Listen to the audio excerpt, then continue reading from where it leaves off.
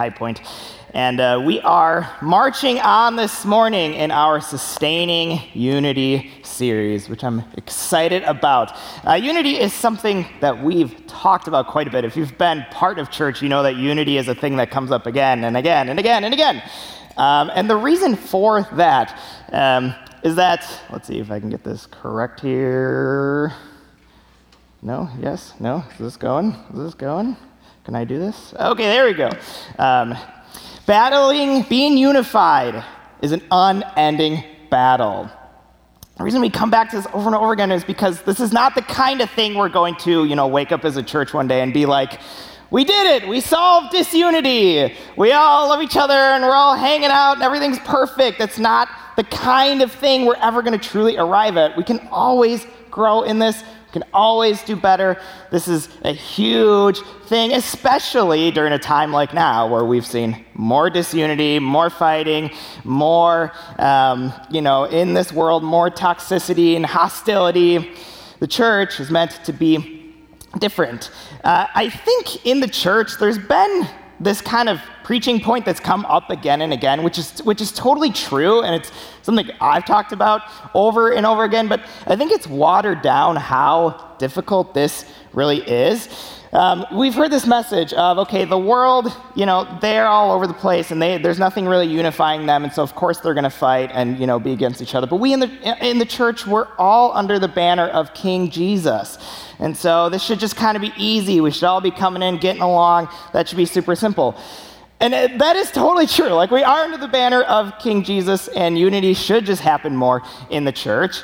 But you've probably noticed that being unified with other believers is still really hard work. It's still really tough. And you can think about your own personal relationships. And if you look at the relationships you have with some of the people who feels like you should be most unified with, family, friends, other believers, sometimes those are the people you have the toughest time getting along with.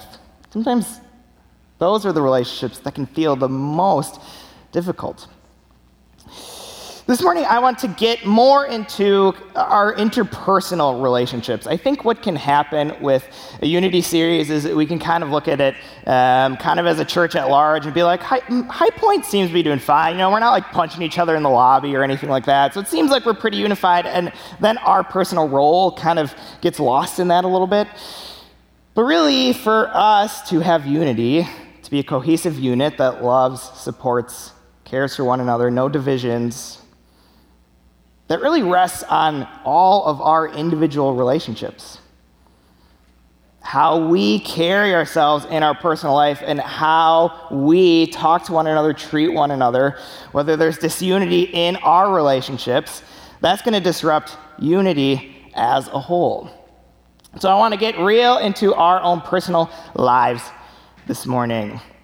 What I've noticed is there definitely is a difference between us and the world, right? Like, you can see that. If you just go on Twitter or whatever, you're going to see obvious, overt, upfront, people hating each other, fighting, arguing, not agreeing on things. I think in the church, we still deal with disunity. It's just a lot more subtle. Our disunity is a lot more under the surface. Hi, welcome to church. Yes, we're so glad you're here. Yes, everything's fine. We're all fine here. But then under the surface, there's issues, and there's tension, there's hurt feelings and frustrations. We're maybe less upfront about it, which maybe that's better. I suppose I would prefer that than us just like tearing each other down outwardly all the time. But I think in the church, the kind of disunity of the world seeps in. We just sort of push it down, push it under the rug. Let's just kind of ignore that. It's not there. But I think that kind of disunity, it can be just as toxic, can be just as damaging, can tear communities apart just as easily. Now, I don't want you to feel like I'm sort of beating you up, because it's not surprising that a bunch of people come together struggle with unity, because the reality is that relationships are really hard. Relationships are difficult. Doing them correctly is really hard. You get a bunch of people together, even though we're all believers and like we all follow Jesus, there's still a bunch of different backgrounds, a bunch of different opinions, we got different doctrines. But then on top of that, we are still sinners. We still have sins in our lives. And if you stick a bunch of sinners together, you're going to see some sin. And what sin does, what sin always does every time, sin separates. Sin pushes apart. What was once together, unified, gets pushed aside. And so I think what happens in the church, because we're sinners, and that's just going to be the reality of it, these wedges get into our relationships. These little things that kind of get between us. And you can probably think about this in your own life. That there's people in your life that there's just kind of something there. There's just something between you. Some hurt feelings, frustrations, bad memories. I don't really like them. They don't really like me. I think this person kind of annoys me.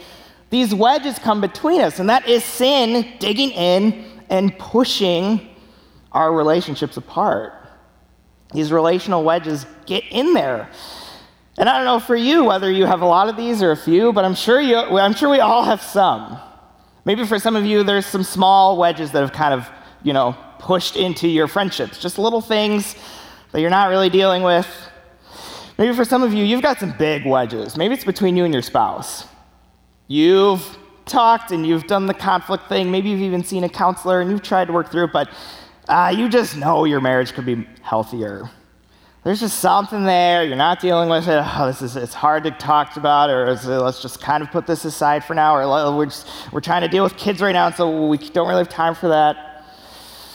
Or maybe there's a wedge just in your family. Maybe it's between you and your kids. You were once close, and they came to you, and you came to them, and that's just kind of not happening anymore. There's something there. And these wedges are really painful, but we don't really like to talk about them. With these relational wedges, they often go unspoken, but rarely go unnoticed. These wedges, maybe you have actually talked and you've done the conflict thing, and you and someone who there's something against you, you actually got into it, what's going on. A lot of times, what we do when us and someone else has got something between us, we just set it aside. Let's not get into it. That would be awkward. That's conflict resolution. I don't want to do that. I got enough other things going on. We rarely speak these, but they hardly ever go unnoticed. These relational wedges affect everything. Everything about you and everything about that relationship. When I was starting seminary, I was a middle school director. This was down in Illinois. And there was this one child named Blake. And I will never forget Blake. Blake was the difficult kid. And I would genuinely, setting up for youth group, I'd be like, Lord, if Blake could just, not come today, I would really appreciate it. That would be great. I'll take him next week, I promise. I'll train. But, Lord, if you could just give me this one breather, Jesus, thank you. Appreciate it. And then Blake would show up, and I'd be like, oh, my gosh, this is going to be another week of him distracting everyone and disrespecting me and throwing a fit. All right. And I know it's kind of easy to pick on middle schoolers because they're middle schoolers, but there was just a huge wedge between me and him, and it affected everything. It affected my whole mood that whole night. And I'm sure I was not always patient, kind, tender-hearted with him, right? This wedge just was very noticed. It was very noticed by me. I spent a lot of time stressed out about it, a lot of time anxious, a lot of time trying to figure it out, a lot of time being frustrated in my head. These relational wedges, they get in there and they really affect a lot of things. These rarely go unnoticed.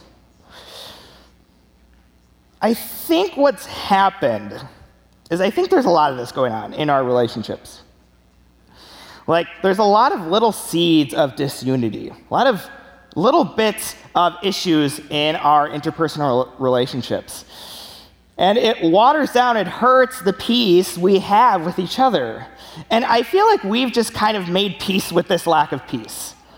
I don't know if this is a culture thing, kind of sneaking in, or I don't know if it's just a Midwest nice kind of thing. But it feels like we've just sort of accepted, this is how relationships work. Marriage, man, marriage is so hard. We've come a decent way. Really, two people are supposed to be in harmony, stability, just mutual trust and support. that's not even possible. So like, I'm fine, the marriage is fine, we're just gonna kind of leave it as is. Or maybe this is your relationship with your teenager. You go, well, yeah, we were close before, but like, teens don't want to talk to their parents. I heard that once at like a seminar. So, I'll just like send them off to the youth group. The youth group will kind of fix them up. And that's just kind of the way it works with teenagers. Or maybe there's that person in your small group. And when they come, you just go, oh my God, we're going to hear them for all of our prayer time, just complaining about their job again. I'm just going to kind of sit there. But you know what? I'll just kind of grit my teeth and bear it, but kind of like hope they move on to another small group eventually. And like, yeah, this is kind of disrupting our whole small group, but like, I don't know, it's okay. And so we try to make peace with this. We just say, yeah, it's kind of the way it is. I know this is the way the world works. Just go talk to anyone. They'll start complaining about someone in their life in like 2 seconds. That's what people talk about. Like, I don't like my boss, and I don't like this person, they don't like me. And I think that mentality has just watered down our understanding of what relationships are meant to really look like, of what God's understanding of relationships are meant to look like. I don't know about you, but this idea that there's just a lot of frustrations and wedges and issues between us, I think God has a better plan than that, yes? Like, I think God is calling us to something greater. I think God's standard for our relationships, his expectation for how healthy, stable, loving, supportive, secure your relationships are meant to be is far higher than our standards for ourselves. We just kind of shoot for like a 7 out of 10 marriage or like a 7 out of 10 friendship or like this small group feels decent. And then we just leave it and we're like, that's fine, it should be okay. God is calling us to more than that. God is calling us to relationships that reflect him. That the peace of God is emanating between us. There's something mutually supportive, encouraging about our relationships with each other. God's standard for us is so much greater. He wants more for us than I think we oftentimes want for ourselves. I think maybe we just have almost never experienced that level of relationship, and so we just kind of assume it's out of reach. But I don't think it's out of reach at all. Jesus gave his very famous Sermon on the Mount. This is in Matthew 5 through 7, if you want to go read it. He really lays out his core understanding of salvation and morality, and he does a whole lot of flipping things on their head. It's really great. And he starts out by giving these beatitudes, these lists of blessings, like who are the kind of people God is calling us to be? What do we look like? What are our characteristics? And he says this here, in Matthew 5:9, blessed are the peacemakers, for they shall be called children of God. Blessed are the peacemakers. What's going on here theologically is that God once was in perfect peace with us as humans. The Old Testament calls it shalom. Shalom has more than just sort of lack of conflict. It's really this very rich word that means like complete or healthy or stable, secure, tranquil. And God had that with us, but then our sin came, and sin does what it does, and it separated. It separated us from God. And so shalom was lost. And so the whole rest of the scripture is, what do we do about this shalom that's been lost, this peace between us and God that was gone? And so Jesus came. Jesus was the Messiah, who people expected would sort of be like this war leader guy who would kind of conquer the Romans. And he came and did something completely opposite. He came bringing peace. And Jesus' whole mission was to restore peace between us and God, to fix that. So that you now, right now, you, all of you, can go to the Lord and say, Jesus, I repent of my sins and I trust in you, and you can have peace with God.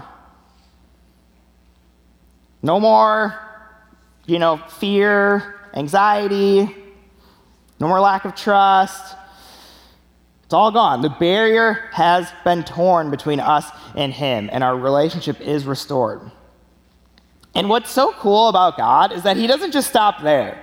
He doesn't just want to make peace with us. He actually gives us the ability to create that peace with each other, to bring reconciliation and restoration into our relationships.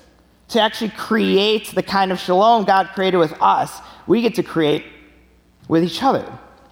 And God says this is so close to his heart. Like, if you do this, you're his child. Like, this is so close to who he is, then it's like you are his son, you are his daughter. And so let me just phrase the main point for you this way. People at peace with God make peace with one another. You being at peace with God, if that's you, you are called to be a peacemaker. This is a package deal. This is not, okay, I'll have peace with God, sweet, that's great, I love that, and then not pursue creating peace, shalom, with each other. It doesn't work like that. Two sides of the same coin. Can't get away without doing the second one if you want the first one. People at peace with God, what they do is they make peace with each other. These relational wedges that get in between us, caused by sin, disrupt this shalom. And so what peacemakers do, they go in and they uproot these. And they dig them out. And they do the hard work of addressing them and getting in there and sorting out what's going on. And restoring a relationship that was once broken. My question then for you this morning is, are you a peacemaker? Are you doing this? Or maybe more helpfully, how can you grow in this? My immediate reaction, anytime I've read this verse, is like, of course I'm a peacemaker. I'm a nice guy. Come on, I totally do this. But the more I've thought about this, the more I think I need to grow in this. And I wonder if the more you thought about this, the more you would realize you need to grow in this as well. What I've noticed in myself is, on the way to true peacemaking, I stop short. On the way to true creation of shalom, healthy, full relationships, I stop short. Here's what I do, and maybe you do this too. We often choose peacekeeping over peacemaking. We often choose peacekeeping over peacemaking. Come on, you know this is you. You know you do this. Peacekeeping, what peacekeeping does is it pushes conflict aside. Peacekeeping says, no, I'm not going to deal with this. Like, yeah, I cannot stand my in-laws, but I'm just going to go and do Thanksgiving, and then I don't need to see them for another year, and we're just going to get through it. Peacekeeping says, yeah, there's this conflict, there's some hurt feelings, but like that conflict resolution is not fun. So we're just gonna kind of keep the peace here. Peacekeeping also doesn't stand up for your own self. You've probably been hurt by people before and said, well, it's fine. We'll just, we'll just move on. We a lot of times prefer to keep the peace rather than create, to make real peace. I don't think peacekeeping is much of a solution. There's maybe times and places where you got to be a peacekeeper, and that's okay. But peacekeeping just sort of incubates the issues. And they sort of sit there, and they grow over time. And yet, yeah, maybe it's a little more comfortable, but it's not really a solution at the core of what we need. So how do you become a peacemaker? I've got two practices for you this morning, two practices of peacemakers. I'm just going to be upfront with you right away. These are not easy. Being a peacemaker is hard work, but I think it is worthwhile work. For the kinds of relationships God is inviting you to have. He says, hey, you can have that. You want relationships that fill you up? You want to belong? You want there to be honesty, trust between you and others? Yeah, go make it. Yeah, you can do it. It's hard work, which is what keeps a lot of us out of this, but it's so worthwhile. The reason I have two practices of peacemakers for us is that there's two sides of these relational wedges. There's my sin against you and your sin against me. And so what do you do about both of those things? What do you do about the stuff you do against other people? And what do you do when someone has done something against you? If you're going to be part of the church and you're going to interact with people, you're going to sin and you're going to be sinned against. Let's just all admit that that is going to happen. So what do you do to restore shalom when that happens? There's a really helpful verse that Jesus says just a few paragraphs down in this chapter we were just looking at. And Nick referenced some of this last week. He said this. So if you are offering your gift at the altar and there remember that your brother has something against you, leave your gift there before the altar and go. First be reconciled to your brother and then come offer your gift. This is crazy. He says, hey, before you go to church, go reconcile with that person who's got something against you. Like, God's outside of time. He can wait. Okay, you can do your offering later. God will accept it just fine. Go first to the person who's got something against you and take care of it. Go deal with it now. This idea of sort of owning up or going and addressing what's wrong, the Bible uses this word confession. And we see this in James 5. Therefore, confess your sins to one another and pray for one another that you may be healed. Confess your sins. Admit what you've done. The first practice of being a peacemaker is this. It's to own up. Own up to your side of things. What your brother or sister has against you, go and address it. Figure out what you did and go own up to it. Apologize. Admit it. Take it on. Don't push it away. Don't make excuses. Go and own up to the person who has something against you. If you're like me, you're bad at this. If someone has something against you, what do we say? If they've got something against me, that's their problem. They don't like me, that's on them. And so what do? We just say, well, if they would like to come talk to me, I'm here, and I'll be receptive to such a thing. We don't take responsibility for this.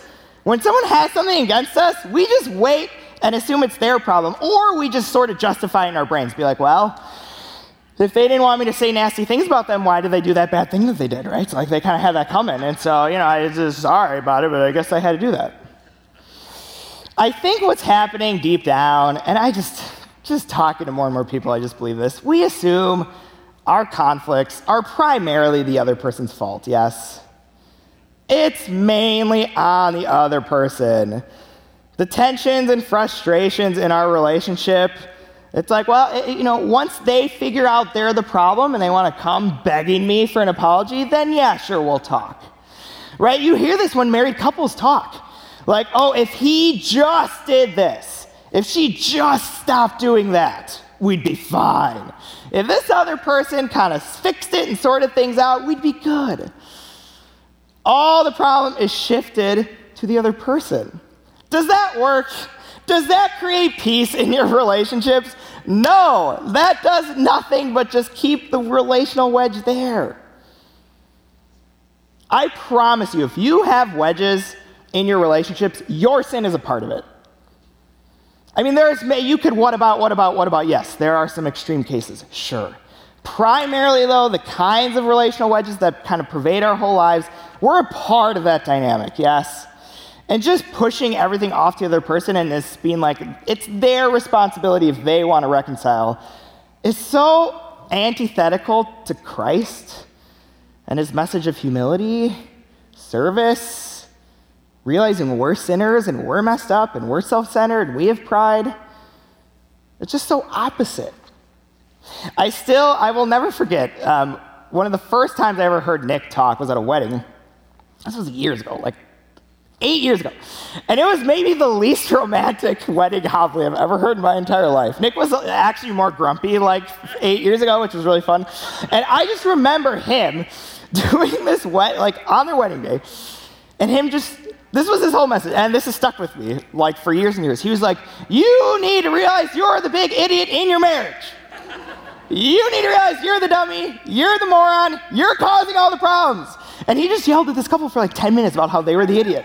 And I was just kind of like, okay. I wasn't going to this church yet. I was like, what's this guy's problem?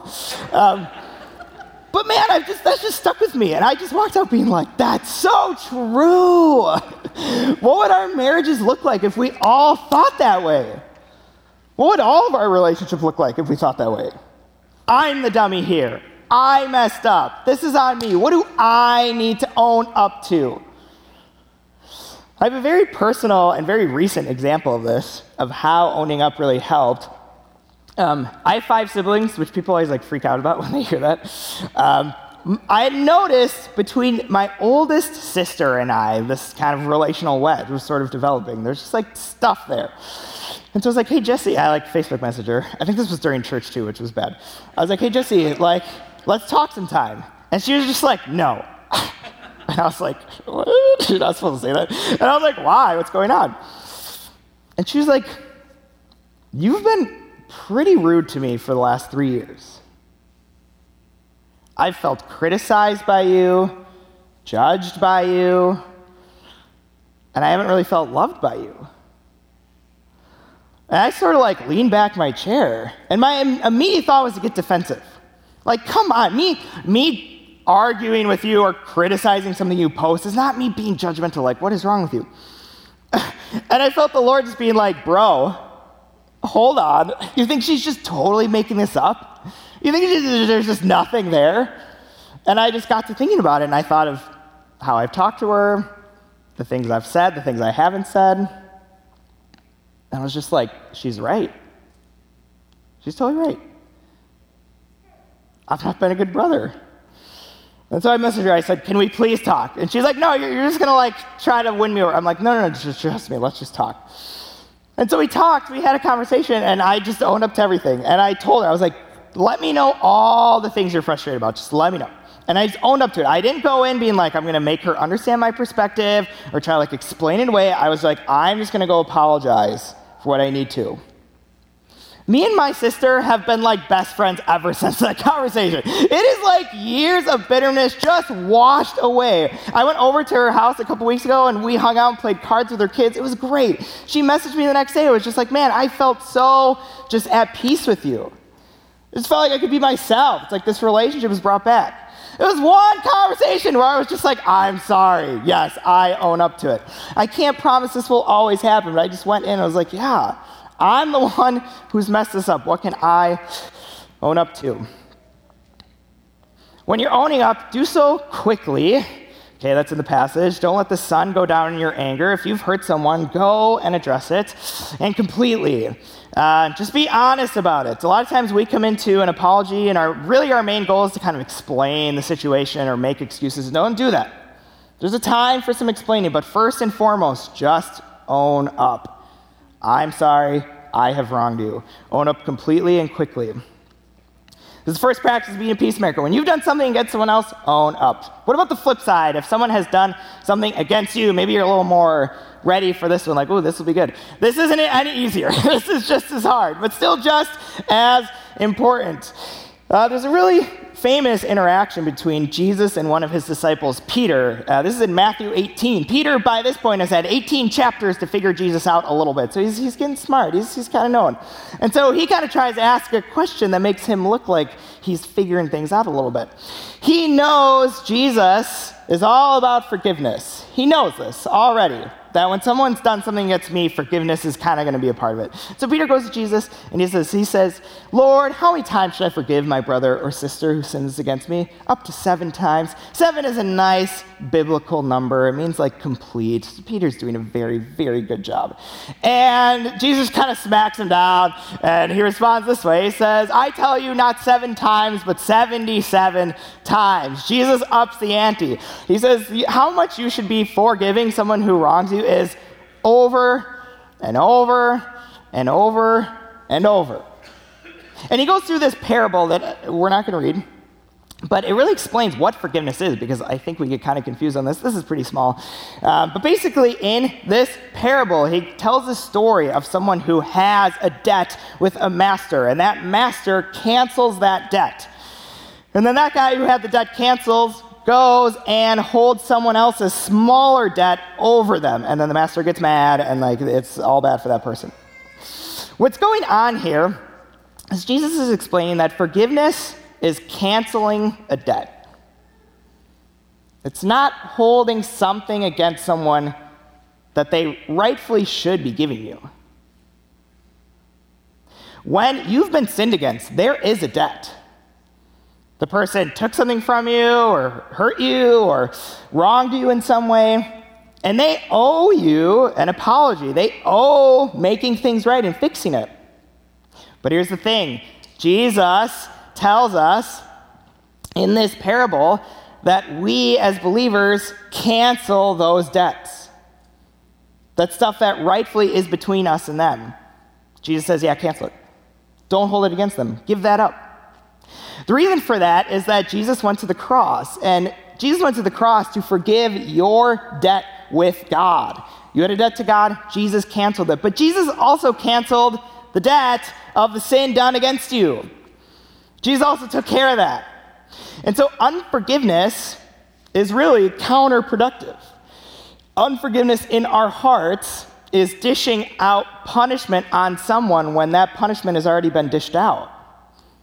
There's no need for it. Let it go. Give it up. So that's our second practice of being a peacemaker when someone sins against us. Give it up. Give it up. Don't hold bitterness, resentment toward them. Forgive them. Don't keep unforgiveness stewing in your heart. Doesn't matter how bad it was. Doesn't matter how many times they've done this. Give it up. The debt that they owe you, let that go. This is really hard for us. Forgiveness is incredibly difficult. Now, a couple clarifications here.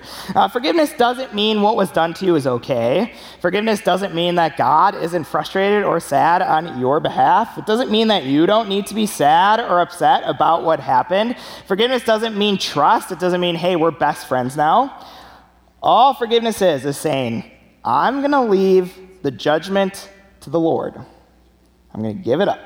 God will deal with this. How God is going to deal with it, I'm going to give that up. I'm going to stop holding on to that. Unforgiveness, really, it benefits first and foremost you. Forgiveness first and foremost benefits you. Getting rid of unforgiveness benefits you. Unforgiveness is just a poison. It consumes us and corrodes us. It destroys us. Forgiveness is holding on to this frustration, this bitterness, this resentment. Oh, I can't believe you did that. Oh, I'm going to remember that. Oh, you did this thing to me. I'm not going to let you forget it. And forgiveness creates this constant sort of burden on our shoulders. I don't know if you've ever won shower arguments with someone over and over again, you know what I'm saying? Yeah, that's unforgiveness. I do that too. We just let these things run in our minds, and it's doing nothing to that other person. It's just affecting us. It's just a poison that we just sort of keep taking, hoping it does something to the other person. I'm really convinced that unforgiveness is just at the core of so many problems. Unforgiveness cuts off spiritual growth. When two Christians just can't reconcile, I am convinced there's unforgiveness there. There's just got to be. Because forgiveness, what it does is it brings freedom. Forgiveness is letting go. It's giving that up. Giving up this weight of dishing out judgment and punishment on the other person, just giving up to the Lord. It's freedom. So I can be free. I don't got to let this person run around in my head anymore. I don't got to bear this frustration. And forgiveness pulls up these relational wedges. If there's unforgiveness between two people, well, unforgiveness belittles people. Unforgiveness is critical. Unforgiveness hopes the other person fails. Unforgiveness brings up what they did and weaponizes it against them. Unforgiveness goes and gossips about it with someone else. Unforgiveness keeps these relational wedges firmly intact. So if we're going to pull those up and be peacemakers, we've got to forgive. We got to give it up. Just a couple of helpful tips here. I'm way over time. Just a couple ways, because this is still really difficult, right? Forgiving is hard. And maybe you've really been hurt by people, and if you would share your story, we would all be like, oh, it sounds so hard. And a lot of you have been through serious hurt. So if you're trying to figure out, how do I really forgive people? A couple things. One is lean on the Lord. Lean on the Lord. This is something only God can do through you. You are incapable in your heart of doing this. The reason you can forgive is because God has forgiven you. You've had your debt taken care of. So this is something you got to go to the Lord and say, Lord, I need your help with this. Remember the gospel. Remember what Jesus has done for you. Lean on the Lord in this process. Find the facts. Find the facts. I found this to be incredibly helpful. A lot of times, the reason unforgiveness just sort of builds in our hearts is because we are getting frustrated at our own version of the story. we're getting agitated at our own side of things. It can be very helpful to sort of step outside the situation and analyze what's really going on. Like, what's happening in the life of that other person? You remember Blake from earlier. Well, I had this relational wedge with Blake, and I was just like, I can't hate a child in my youth group, but like, this is not okay. And so I was like, I gotta get to know this person and figure out what's going on. And I started to just talk with Blake more and hang out with him. It turns out he had all kinds of stuff going on. All kinds of terrible stuff. And it's like, and I know this too, as like the youth guy, it's like, yeah, the most frustrating kids are the most troubled. Like, it's just a fact. And so I was able to empathize so much more with him when I really figured out what was going on. And it really helped me to truly forgive and make peace with Blake being a part of my youth group. Find the facts. And then finally, recognize the reverse. It can be really helpful when you're struggling to forgive someone. Think about, like, turn the tables. How do you want to be treated by others?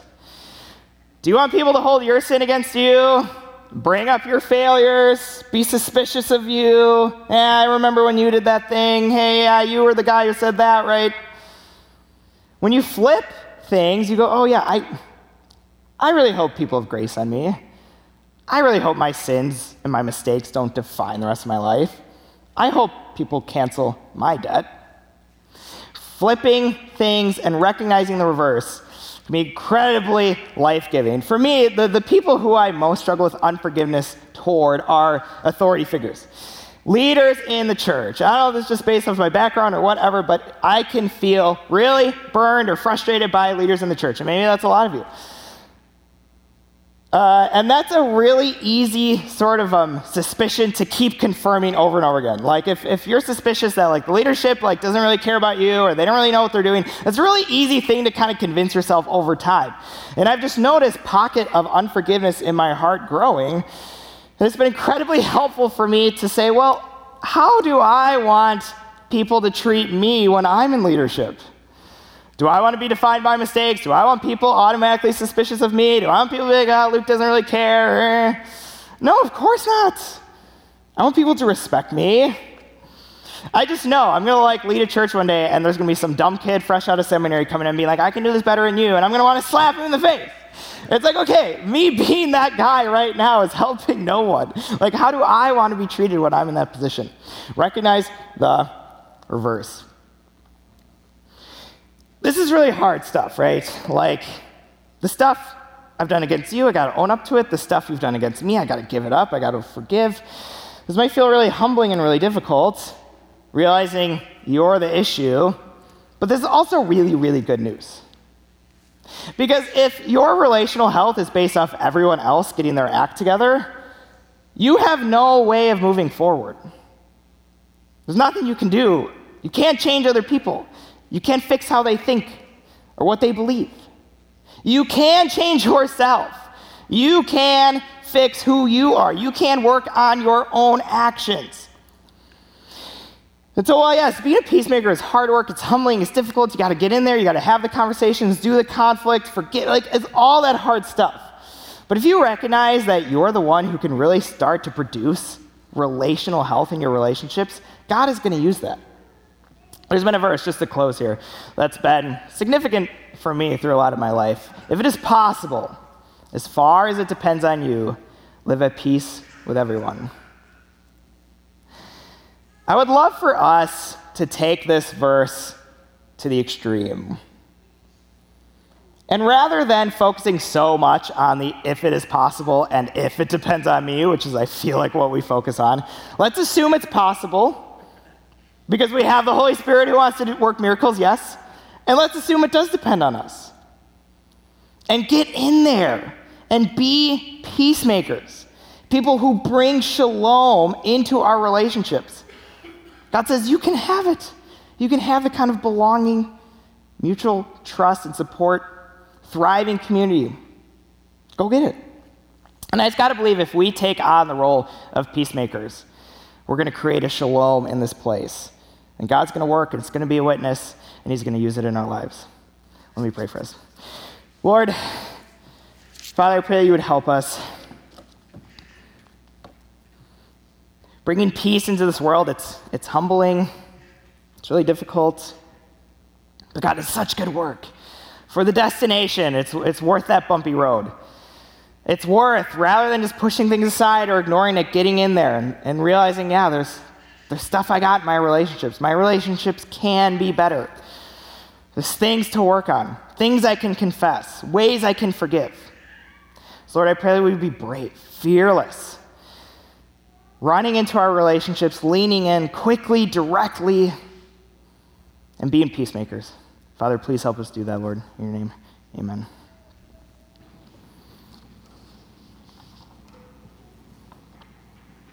We're going to have a time right now of some reflection before